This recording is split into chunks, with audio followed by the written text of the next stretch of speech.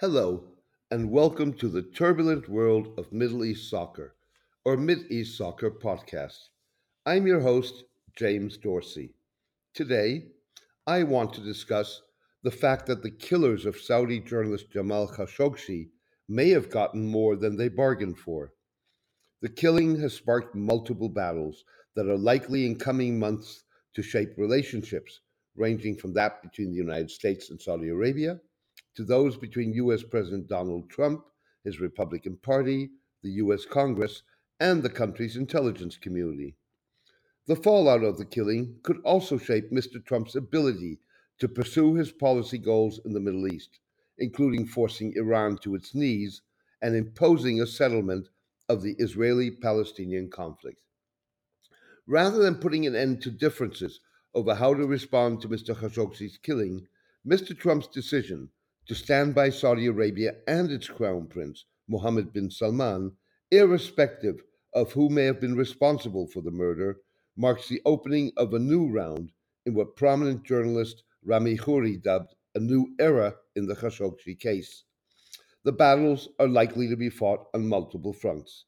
One venue will be the Group of 20 G20 summit at the end of this month in Argentina, with Prince Mohammed, whom the Central Intelligence Agency and many in the US Congress believe to be responsible for the killing, in attendance.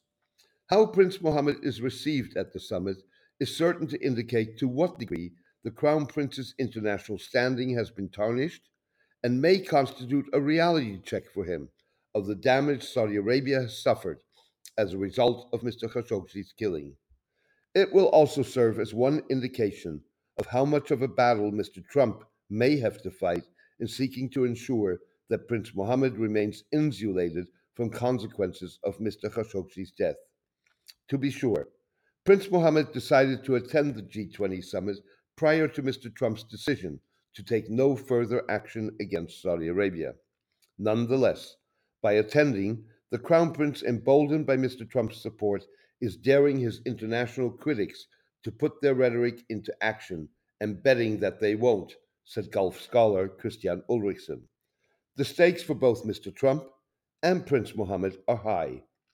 In leaking its conclusion that Prince Mohammed was responsible for the killing, the CIA was sending two messages: its willingness to take on Mr. Trump against the backdrop of a long strained relationship between the president and the intelligence community, and the suggestion that the agency does not believe that Prince Mohammed's survival as king in waiting is crucial to U.S. national security or the stability of the kingdom.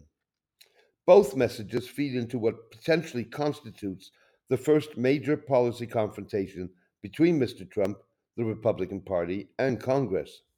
Anti Saudi sentiment was mounting in Congress already before Mr. Khashoggi's killing because of Saudi conduct of its war in Yemen that has created the worst humanitarian crisis since World War II. The killing appears to have propelled the Congress into action. The CIA's implicit challenging of Mr. Trump's assessment of the importance of Prince Mohammed was followed by a report by the Washington based Center for International Policy that concluded that U.S. arms sales to the kingdom accounted for fewer than 20,000 U.S. jobs a year, a far cry from the hundreds of thousands of jobs asserted by the president. Prince Mohammed's reception at the G20 summit, coupled with the outcome of the looming battle between Mr. Trump, the CIA, and Congress, is likely to shape developments in Saudi Arabia. The kingdom has so far dug in its heels, with King Salman relying on concepts of prestige and honor as well as patronage to signal full support for his son, while Prince Mohammed appears to be trying to show that Saudi Arabia is not wholly dependent on the United States. Bolstering the Center for International Policy report, Reuters reported this week seeing a letter predating the Khashoggi killing, in which Prince Mohammed instructs the Defense Ministry to focus on purchasing weapon systems and equipment in the most pressing fields and get training on them, including the Russian S 400 surface to air missile system. The letter takes on added significance, with Germany this week imposing an arms embargo on Saudi Arabia and the U.S. Congress potentially adopting similar measures. The letter goes to the heart of debate in Washington that beyond issues of values is about the importance of the US Saudi relationship.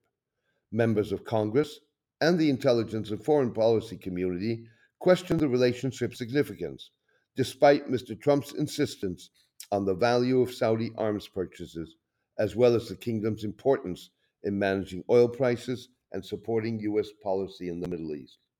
The real facts are the Saudis need U.S. weapons and equipment more than we need to sell them, in part because they demonstrate the U.S. security commitment to the kingdom.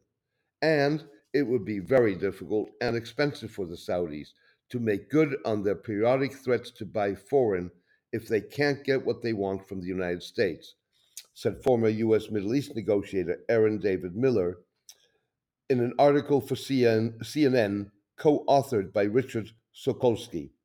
Messrs. Miller and Sokolsky went on to question Saudi Arabia's importance in countering Iran and forging an Israeli Palestinian peace settlement.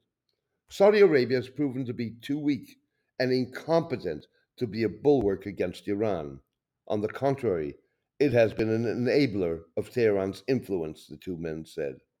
They cautioned that direct and under the table Saudi contacts with Israel are a far cry from open meetings or support for a U.S. peace plan that, on issues like Jerusalem and borders, violates the Arab consensus and could hand Iran and Sunni Muslims a propaganda windfall. Despite mounting criticism of the kingdom, most analysts argue that Prince Mohammed is likely to weather the Khashoggi crisis. Saudi Arabia is nevertheless already feeling the fallout of the crisis, not only internationally, but also in terms of the prospects for Prince Mohammed's plans to reform and diversify the kingdom's economy.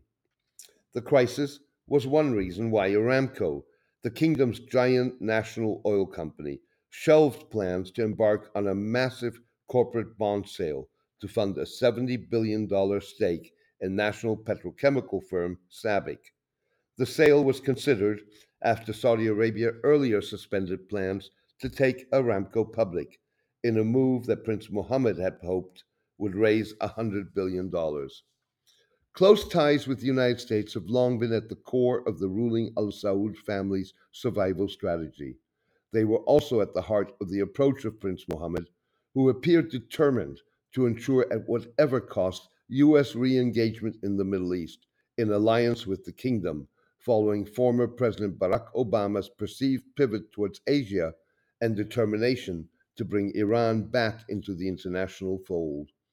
The rise of Mr. Trump appears to hold out that promise. Mr. Trump's decision to stand by Saudi Arabia and its rulers, no matter what, positions the president as the kind of friend the kingdom can rely on. The coming weeks and months are likely to be a litmus test of Mr. Trump's ability to keep his end of the bargain. Thank you for joining me today. I hope you enjoyed this podcast. A written version is on my blog, The Turbulent World of Middle East Soccer, at mideastsoccer.blogspot.com. Please join me for my next podcast in the coming days. All the best and take care.